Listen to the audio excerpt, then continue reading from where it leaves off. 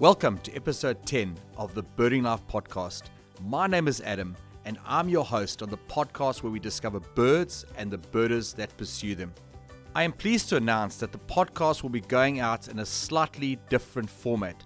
This episode will be the same format that we have been using up until now. I know that there have been lots of listeners that have tuned in and have enjoyed the show. But in the busy world that we find ourselves in, not everyone has an hour to give up to listen to a podcast. So the show will go out in two different formats, each with different guests and different topics. This type of format will now be called the Birdlife Show, which will be the longer format of the show that will go out every second Friday. Every Wednesday, there will also be a shorter format of the show, which will be about a half an hour with great guests and topics that will be called the Weekly Chirp. Both of the shows will be available across the various podcast platforms and will both be on the same Birdlife account. I'm looking forward to you hearing the guests and the topics that we'll have lined up in the weeks and the months to come. In today's show, I will be chatting to three guests. I will start off by having a chat to Carly Jordan, who was part of the team that developed the Birding Safari board game that is now available in South Africa. I will then have a chat to Melissa Howes-Whitecross from Birdlife South Africa with part 2 of the virtual birding trip through Wackerstrom. And lastly, I will chat to Jason Lee McCall, who was the founder of the Garden Game Ranger Challenge Facebook group, which was featured on the local show 50/50 this week, about the group and its success. Don't forget, if you have any news from the world of birding, either as a bird club or an individual, please drop me an email at adam.birdinglifesa@gmail.com and I will consider featuring it on the show. So without further ado, let's get tonight's show started as I chat to Carly Jordan from the Bird Safari board game. So I want to welcome Carly to the show tonight. Carly is part of the team that developed the Bird Safari board game. So I want to welcome you. It's good to have a chat to you tonight. So before we chat about the board game, can you tell us a little bit about yourself, maybe a little bit about your birding journey, a little bit about who you are away from the field?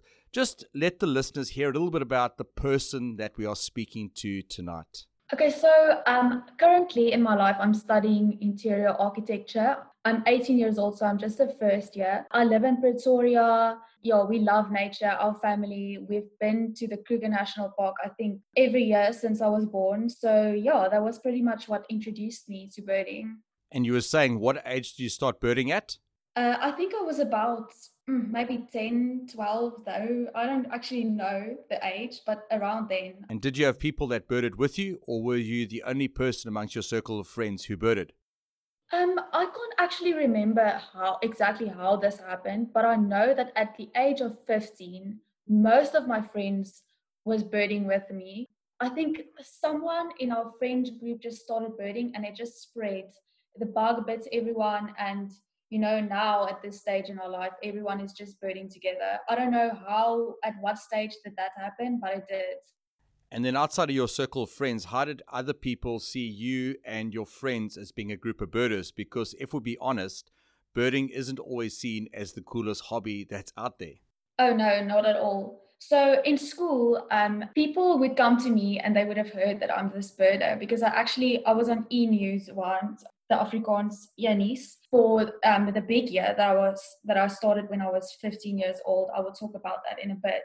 And then people would see me on the news and they would come to me and ask me about this birding habit. And honestly, they were making fun because there's grade 9 boys, it was a funny concept for them. It's not the most popular hobby out there. But I think that people, especially living in South Africa and being so privileged to be around nature, I really think that people seeing the birds around them, they are aware that there's hadidas and things in our gardens. So I think that low-key, everybody has an interest in learning more birds. And so I've had a few friends come up to me at school and, have interest in this whole birding hobby that I have, and they wanted to know more and how I go about it. And even then the bird game was on the horizon. I was speaking about it with some of my friends and they were interested in that. They wanted to buy one. So yeah, I think people are interested, and yeah, as you said, it's not the most popular thing. So before we chat about the board game, I want to ask you one more question.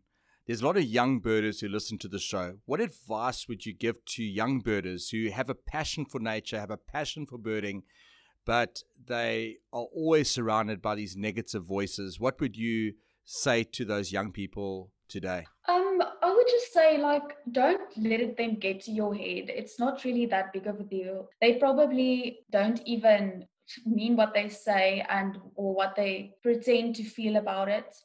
So just if you don't want to go through that, maybe just keep it quiet, only share it with your closest friends. If you want to share your passion with the people, just don't be shy about it and go on. Eventually, children grow up, and then at the end of the day, I think when we're grown-ups and you start kind of exploring your identity, especially at the age around 18 or so, a lot of my friends now at this age are getting interested in cooking and getting interested in a lot of things that's not part of your childhood, because you are getting rid of all those school system and those school kids setting. So just wait it out. It will come to an end, I promise. And just keep on birding. It's really, we all know it's fun and we all know what it has to give. Thanks, Carly. I really believe that advice is going to help somebody out there. So the reason we got you on the show tonight was to chat about the Bird Safari board game. I've had a look at this game online and it looks like an amazing game. So can you tell us a little bit about the story behind the game, and also what made you and your family put together a game about birds of all things? What happened was, a few years back, I watched the movie The Big Year, starring Steve Martin and Jack Black and Owen Wilson. It's an excellent movie. I was inspired to start a big year. I invited friends and family to do this big year with me, and we all ventured on this. It started October 2015 and ended in September 2016. The reason why I always share this big year story when I talk about the game is that I think what happened in that big year was something profound for me, in the terms of that the things you experience when you bird, it's not necessarily about the birds, but it's about the experiences you go through. So it's about the socials, the friends and the family, the time you spend with them, the things you discover in nature. Obviously, when you're looking for birds, you notice a lot more because you're searching for things, and then you find things naturally. And also the places you go, and just people organize an extra trip in the big year and you would invite friends to come and bird. So I think that experience really shaped the way I thought about birding. And so amongst the group of birders that went on this big year is my aunt, Auntie Net van Eden. And I know she had this idea about starting a board game. Board games was pretty much part of our family culture. So the one day she called me, I think it was a few months after the big year, and she called me and she said, okay, or am I in or am I out? Are we doing this? And I said, yes, of course. And so her family and my family, well, she and her husband, they actually got married right after the big year. And my family, we all started developing this board game. And I think about 3 years later, it's here and it's existing right now. It's produced, it's delivered, and yeah. So can you tell us all about how we play the game? Yes. Okay. So the game is pretty a classic design. There's a start and a finish. On this road from start to finish, you have to throw the dice to move along, and you also, to qualify to throw the dice, you have to succeed to identify the bird species. And so there's 4 ways of identifying a bird species along this path, by the way, which you drive in your game view vehicle, which is the pawn. So you drive along this road, and as you land on the different spaces, there's 4 different icons. So the first icon you can land on is a binocular, which means that you draw a card. Just to quickly explain the card situation. So there's 4 different sets of cards. Each card has a beautiful photograph of a bird on it, and at the back there's the name of the bird in Afrikaans and English. It's a bilingual game. And so each person playing, you can really customize this. Let's say for a beginner who wants to play, you can draw out of the level 1 pile, and the expert among you can draw out of the level 4 pile. So there's 4 levels. And the way you identify it, as I said, the first space is a binocular. If you land on the binocular, the idea is that if, let's say, I'm Adam, we're playing, I would draw a card for Adam out of, let's say he's a level 3 birder. I would draw a card out of level 3 and so show him the photograph, and then he has to identify it from looking at it. And then the second one is a little bird you land on. That's an explaining method. So I would draw a card out of the level 3 pile and explain to Adam in any certain way. I can refer to an experience we had together when birding. I can refer to a few facts about the bird, or how it looks, or where it is mostly, like I could say, it dominates Pretoria and it makes an annoying sound when it flies over, and apparently it is afraid of heights. And then you would hopefully know that I'm explaining in Hadida. And then the last one, or the third one, sorry, is the EO. With this, you have to draw the card, and then on your app, your birding app, which Sasso has a free one, I think, you have to play the sound of the bird, and then the other person has to identify the sound. And then the last one, which is my personal favorite, is you draw a card of the pile, but this time it's not one person that has a chance to identify. The whole group of people playing has a chance to identify. And the person who draws that card can actually choose the method of identification. My choice is always by looking at the photo. So you can actually, so then with the photo, you throw it on the table, and then everybody can just, the first one who shouts out the correct answer takes the next turn. So you can actually kind of use strategy there and steal everybody's turn if you get it right. But that's also a very fun way to evoke some interesting reactions, because one tends to freeze when there's a lot of pressure on you to identify a bird. I think the best part of this game is that it's so highly customizable. I mean, even if you want to put in some challenge into this game or some luck, you can maybe mix all the levels, and then I draw a level 1 card, then I'm lucky, and if you draw a level 4 card, then you're unlucky. So you can put in luck, you can even change some of the icons if you wish. It's really up to you. We have basically designed a base for you to educate yourself on birds and learn to identify them, learn the sounds. And if you're a beginner in this game, you will find it really easy to start learning your species. I must say, Carly, you and your family have done an amazing job on this game. It sounds like lots and lots of fun. What I like about this game is that it's well put together. It's not tacky rubbish, but it's a quality game using quality materials to put together the game. It's proudly South African. What is also exciting about the game is that it's not just aimed at experienced birders, but even new birders will enjoy the game. And it's also a good way for new birders to use the game to grow in their bird identification skills, to learn calls. And this is really going to be a game that's not just going to be lots of fun, but it's also going to help birders to grow in terms of their skills. Just a quick question, Carly. What ages is the game suitable for? Adam, we are obliged to say that 3 is the youngest because of choking hazard. But honestly, any age. I think if you can speak and you can hear, I think you are an appropriate age to play this game. And as I said before, it's really for any level of birder. And what I'm going to tell you now is really special edition information that I've never spoken out loud.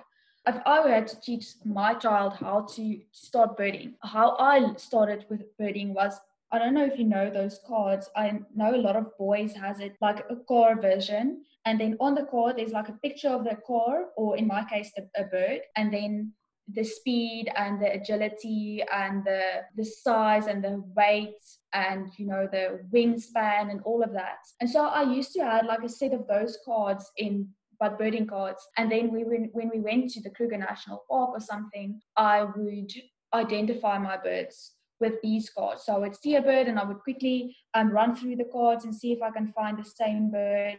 And then that was how I taught myself about, let's say it was about 25 species. So now with this game, what you can also do is you can also take these cards, these photographic images that we put in, and you can also give that to someone to kind of just as their base, the level 1. If you're a beginner at birding, you can just take the level 1, have it with you in the car. If you see a bird, you can just quickly scan through the cards, see if you can find the same bird. And then that's also a great way of educating yourself and learning the species.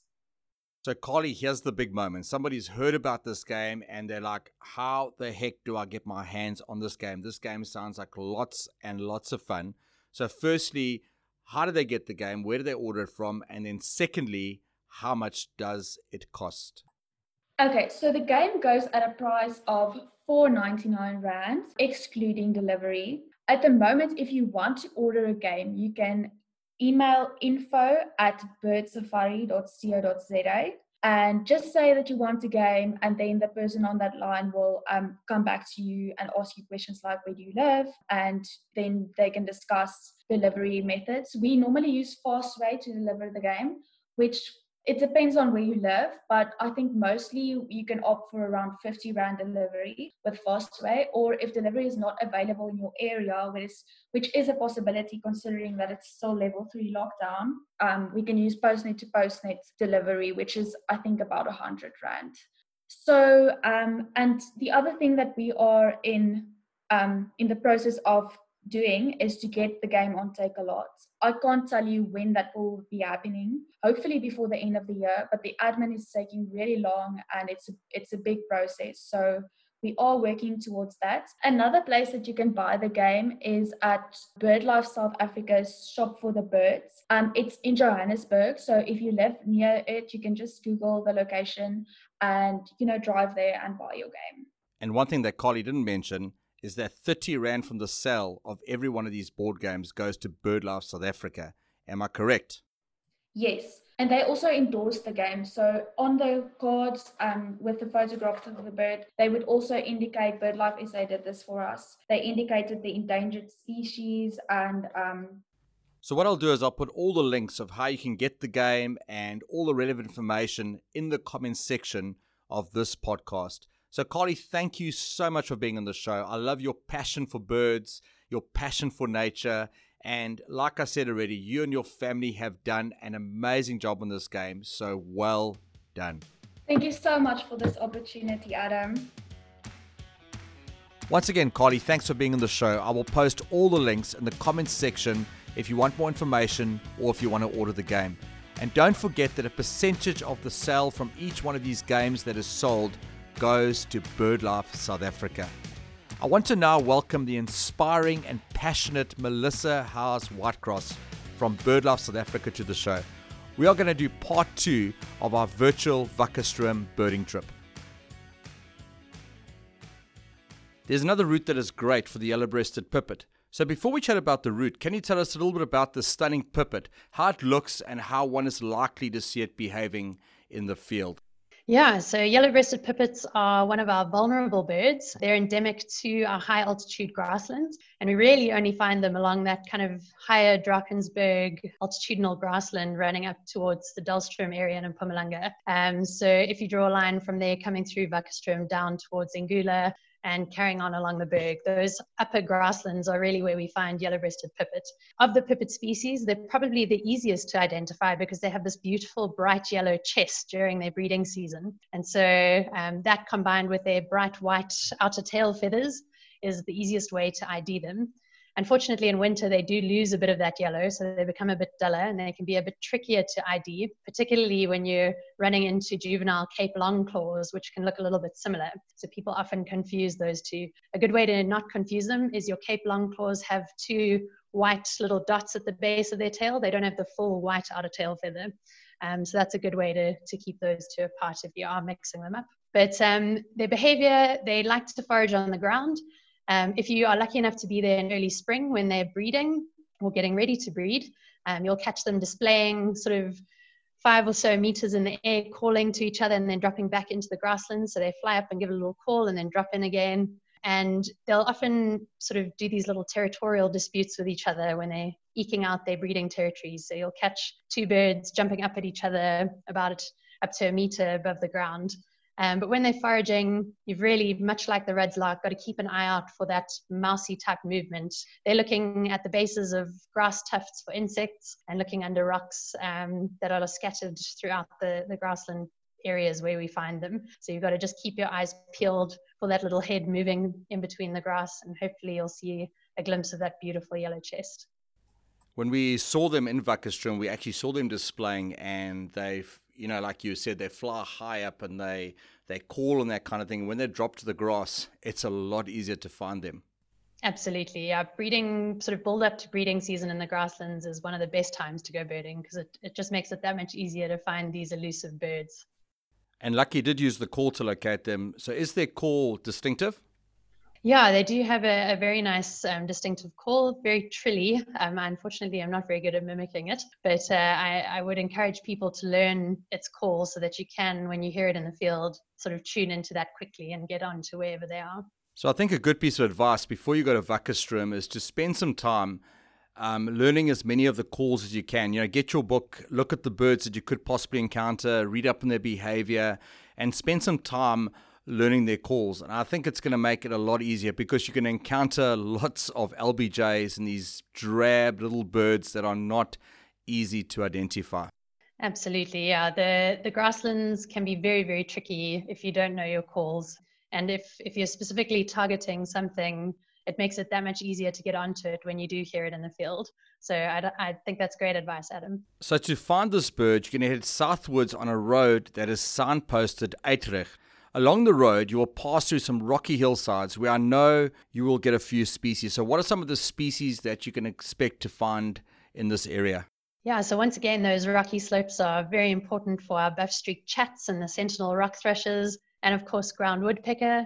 You'll also start to pick up the mountain wheatears, and they're very cool because they come in a whole range of different color morphs. So you get the very dark mountain wheatears, the pale gray mountain wheatears, some with a bit more white on the shoulder and not. So a really nice suite of those rocky loving species. And of course, eastern long-billed lark is very reliable at the T-junction when you get to the top of that short climb. It's also a good idea to keep an eye on those ohot bushes. You'll see the crevices in between the gorges are full of a very specific looking woody plant that is called ohot or leucocidia. And that's great for trying to connect with Drakensberg prinia and bush blackcap. As you keep heading up, there's going to be a road to the left which heads towards Paul Petersburg. And about 1 kilometer up the road, if I remember, this is a good spot for the yellow-breasted pipit. Yes, really good spot. Nice and open, flat plains, not too hilly, and the grass is not too long.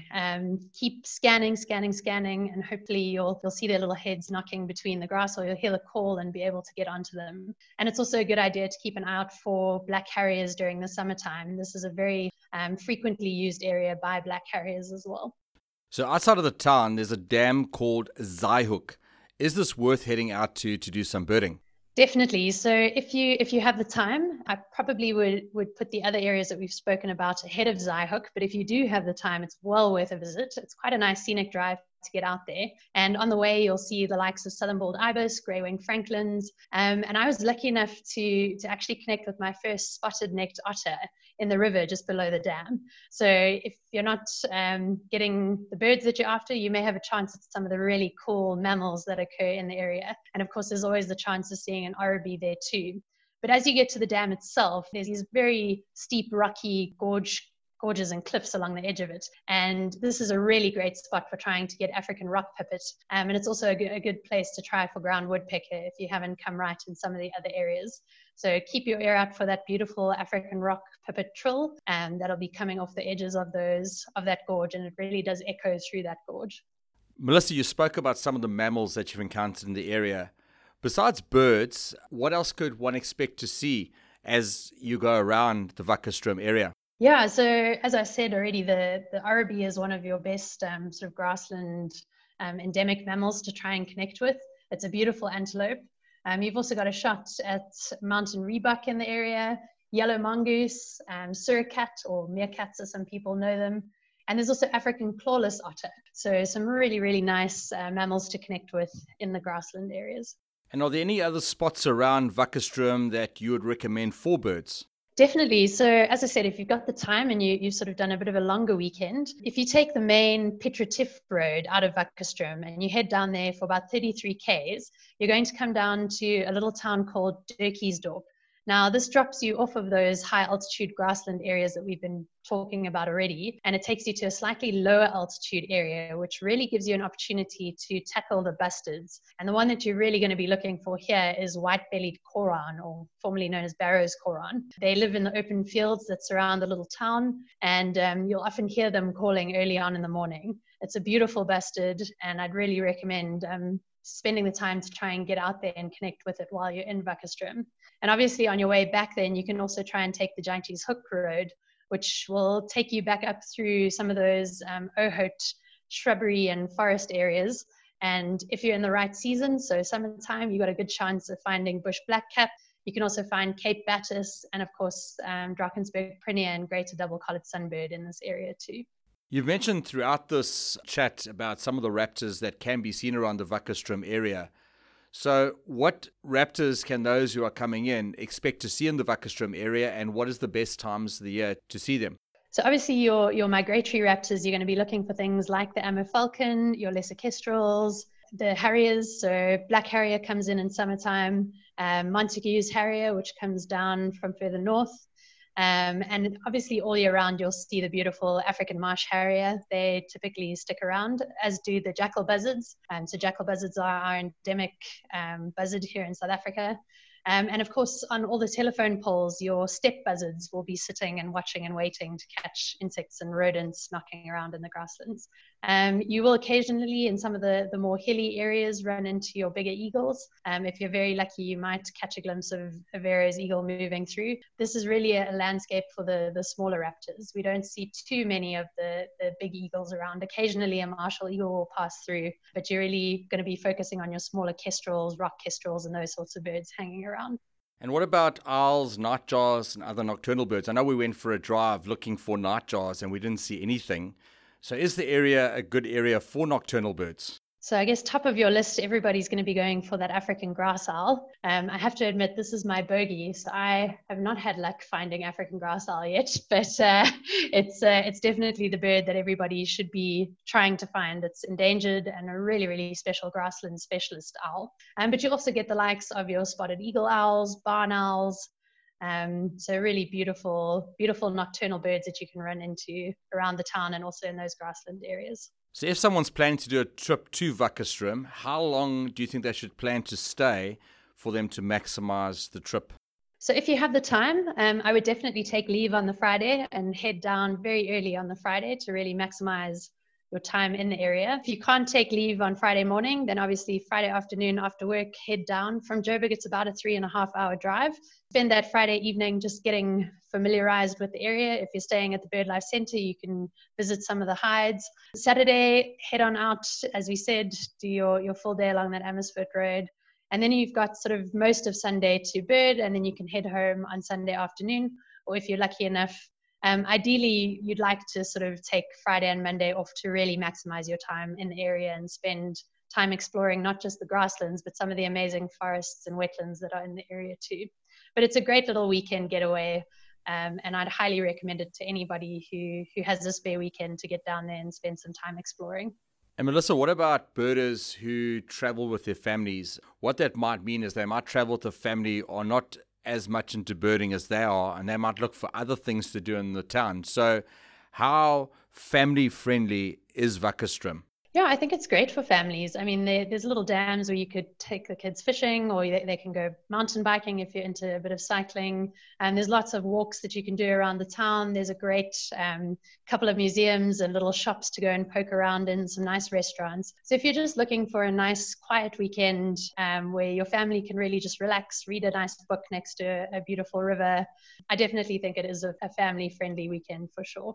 Now, Melissa, as we've gone through this episode, we've given some really great locations to find some of the special birds in Wackerstrom. Now, I know that Wackerstrom has some really great bird guides. So would you still recommend that someone who's listened to this, who's taken all the information about the localities of where the birds are, and we've chatted about the calls and the behavior and all these things, do you still recommend that someone should get a bird guide? Absolutely, I would. So the grasslands are very tricky, and especially if you're pressed for time. We have an amazing guide called Lucky Ngwenya, who's based at the BirdLife South Africa Centre. And Lucky is actually the longest serving staff member of BirdLife South Africa. He's been there for, I think, close on 15 years, if not longer. I stand to be corrected on that, but Lucky's been there for almost the entire inception of BirdLife South Africa. So he is a phenomenal guy. He knows those birds and exactly where they are. He will take you out and he'll manage to find pretty much any target that you're after. And if you're having a day where the birds are just not coming, he is tenacious and will do whatever it takes to try and find those birds for you. He always has his backup spots, and he really will give you a phenomenal day's worth of grassland birding. It's about 1,000 Rand per group to go out with him, and you can have up to 8 people in that group. So I really think this is great value for money when you consider just how many birds he can really get you onto as you're moving through this grassland area. And it'll take a lot of the frustration out of birding the grasslands, particularly if it's the first time that you've been to Wackerstrom. When we went to Wackerstrom, we hired Lucky for part of the time we were there. And something I saw with Lucky is he was really passionate about finding new birds. He would do everything he could to find you that special bird. Oftentimes, he would set a time and say he guides from this time to this time. And what would happen is it would be like late in the afternoon and we're like, Lucky, we need to get you home. And he's like, no. And he's trying to find you just that special bird. And I really can't recommend Lucky highly enough. He is a phenomenal guide, a real passion to get you birds. And like you said, Melissa, when you get a guide, it just takes a whole lot of the stress off. He knows the locations, he knows the places to stop. And I think more than that, in South Africa, something that is important is safety. And a lot of the areas that Lucky takes you to, he knows the community you're going into, he knows the people you're going into, and it just makes it a whole lot safer. Really, get a guide when you go there. It's going to make your experience so much better. Yeah, for sure. I mean, particularly if you want to go and see the likes of white-bellied koran or Boteslark, I mean, you're going into the communal grazing lands of these villages. It would be like someone walking into your backyard that you didn't know. So going with Lucky, it just puts your mind at ease. And he really knows his birds and he knows his stuff. And as you say, you will struggle to find someone more passionate about grassland birds than Lucky Ngwenya. He's a phenomenal guy, and we're very privileged to have him as part of our Birdlife South Africa team. One of the birds we wanted to see when we were in Wackerstrom was a rock pipit, and we looked all over for this bird, and eventually Lucky took us to this communal land. And when we got there, he went and spoke to the lady who was in charge and spoke to her and asked permission for us to go onto the land. And there's no way that if I'd gone there myself or we had gone there ourselves that we would have been able to get permission to go onto the land to find the rock pipit, which we eventually got. And I really think it's those kinds of things that make getting a guide well worth it. The other thing is that the costs of renting a guide it's very low. I mean, if you look at the value you're getting and all the factors that are involved, the cost of getting a guide is really reasonable. And I really want to encourage you, like I said, get a guide. It's going to make your trip a whole lot better. So, Melissa, I want to say thank you for being on the show. It's been great chatting to you, and I love your passion for birds and your passion for conservation, and I really appreciate your time. So, if someone wants more information about the Wackerstrom Tourism and Education Centre, or they want to hire a guide in Wackerstrom, or possibly they want to give towards BirdLife South Africa and get involved in the conservation work that you guys are involved in, how can they get further information? Yeah, thanks so much, Adam. And I really just want to say thank you so much for the opportunity and the exposure that you are giving BirdLife South Africa with these podcasts. We're very lucky to have people like you who are so passionate about birds and conservation and are willing to share your wonderful platform with us to spread our message of conservation. So thank you for that. But in terms of getting in touch with us, the best place to start is probably our website. So that's www.birdlife.org.za, and on there you'll be able to find out all about the organization, all about our community guides who are available across the country, not just in Wackerstrom, but all over South Africa, as well as some of the information about the Wackerstrom Tourism and Education Centre. So I'd encourage everybody to reach out there.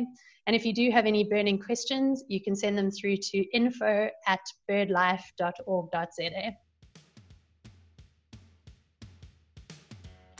So be sure to check out BirdLife South Africa, and as soon as you're able to, look into doing a trip to the stunning little town. Tonight's final guest is Jason Lee McCall, who was the founder of the Garden Game Ranger Challenge group on Facebook. This nature-filled group has exploded in numbers, and as we speak, is sitting at just under 6,000 members from all over the world.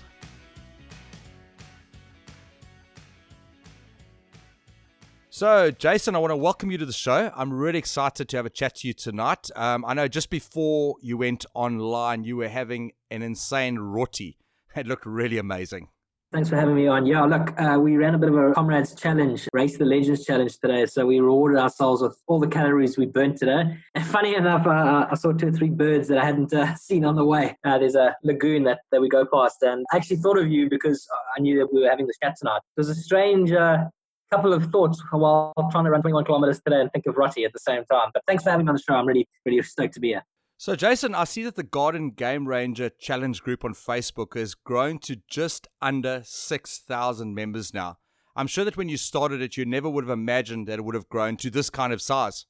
I've always been passionate about wildlife. Birding for the last couple of years has been really, really on top of my mind. And in my garden, months before I'd started recording how many birds I'd actually seen, unique species. And it was quite almost a selfish idea to start because I thought, let me just start recording this and putting up a page and I'll record some of the birds and give some facts and that kind of thing. And then people started joining. I sent out a couple of invites and it just kind of spread. People wanted to show what they had in their gardens. But my initial thought was just, there's so much going on in my garden, from butterflies to birds, and that birds were the main, I must admit, the main primary goal. But when you see the birds, you see everything else around it because they only exist because of everything else around. And then it just spread and it grew and it grew and it grew. And it's really fantastic and fully interactive, which I really like. So I've only actually met you through Facebook and WhatsApp. Can you tell us a little bit about yourself? Sure. Okay. So KZN boy, went to merit varsity and then became a journalist for a newspaper for 5 years. After that, I went into radio as a content producer. I produced 2 award-winning shows, 3 award-nominated radio shows on a commercial radio station. And after that, I went and did a few different things, did some cut on that, and I work now for a superstore, a supermarket called Boxers. I work as a communication liaison, telling good stories and really doing interactions that the company has to make sort of South Africa and Eswatini a better place through affordable pricing of food. But throughout all of it, there's been a vein of wildlife. I've always been involved in some way or another with something to do with wildlife. And one of my big passions is obviously birding and bonsai, funny enough. So it's a bit of a mixed thing, but content and wildlife have gone together in my life a lot. And I absolutely love the idea of blending the two, hence the page.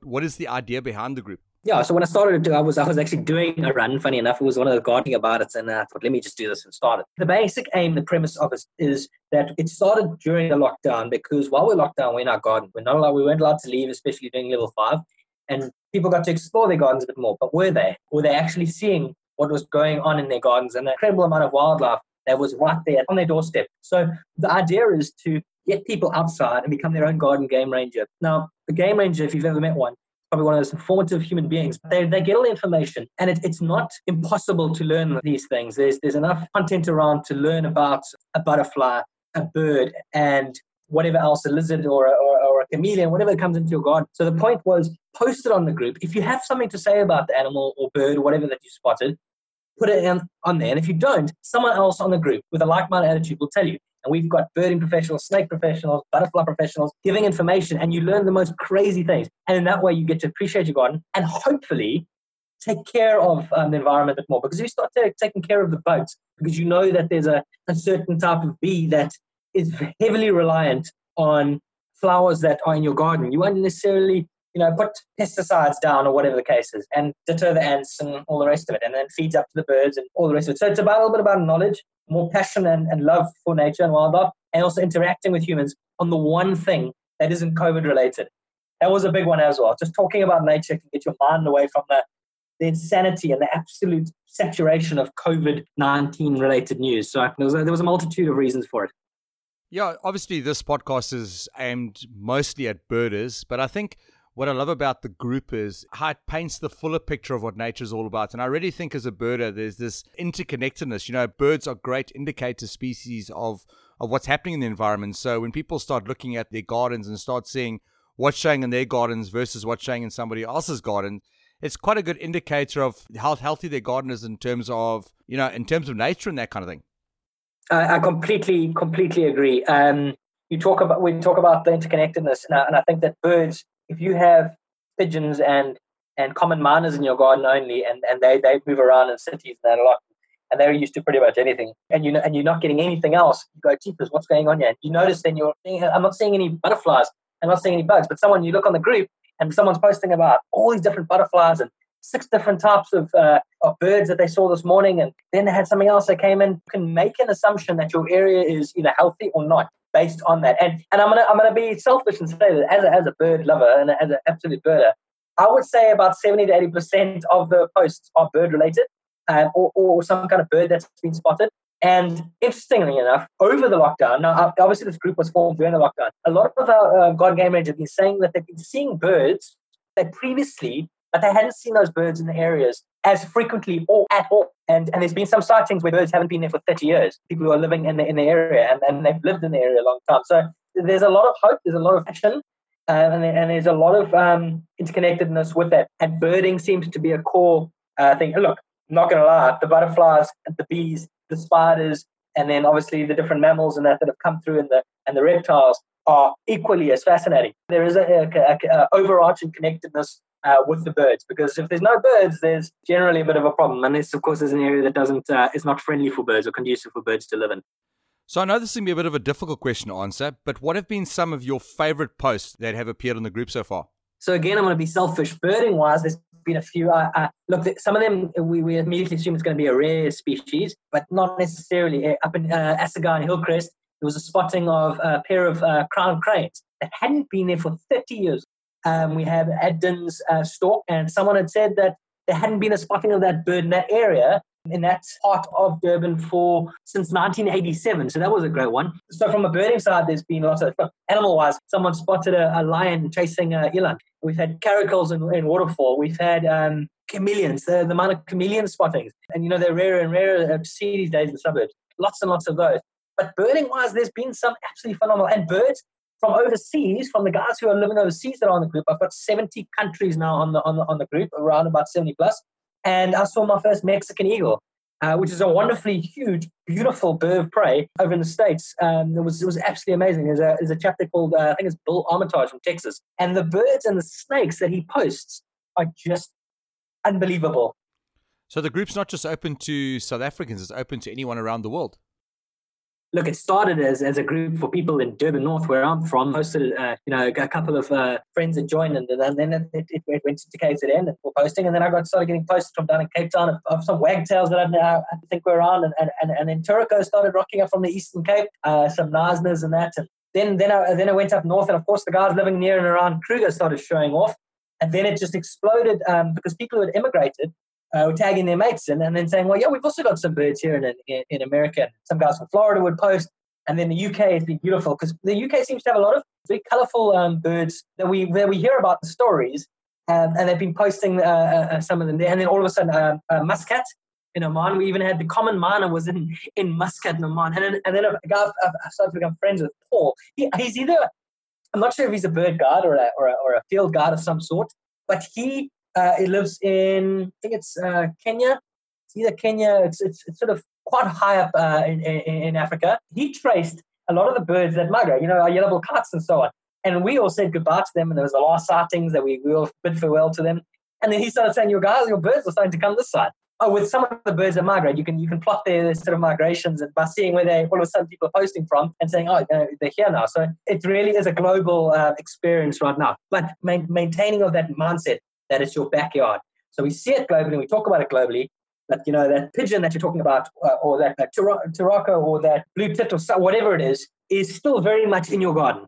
But just you're able to have a conversation on a worldwide level. It's really fascinating.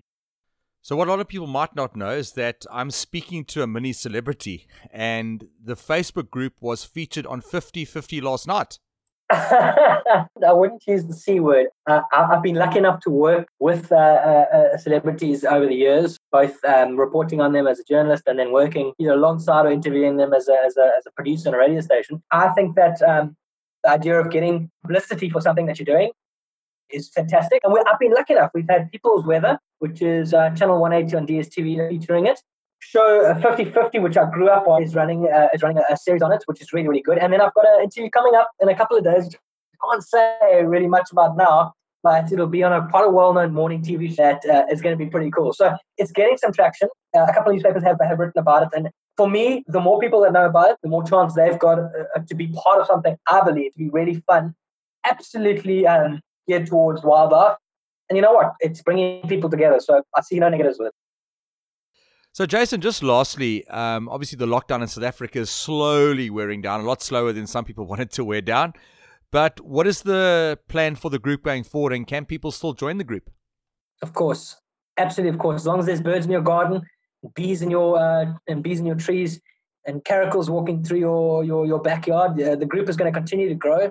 And what my goal is, and it's possibly going to be more important once lockdown ends, not to forget what you have, and so you can appreciate it in the maelstrom that is the world, and working and getting back and this and that and my life, and then just to know when things get a bit difficult, go into your garden, put on your garden game ranger hat and show us a picture of a butterfly you saw, whether it's a monarch or a green-veined species or something that you've got immense pride in. It will probably slow down in terms of most things as people don't have time. But I'm also finding that a lot of people are doing it and going, geez, it wasn't in my backyard, but as I was leaving to work, I saw the species of bird that I don't think we see very often. So it might evolve into that a spotting group for your neighborhood. I do want to keep it, though, condensed into around humans and around life, and that involves everyday humans. Because there's no point in posting something in the middle of Mauritius on a holiday that you've gone to a game reserve or a game park and you're seeing 100 species. That's not what it's about.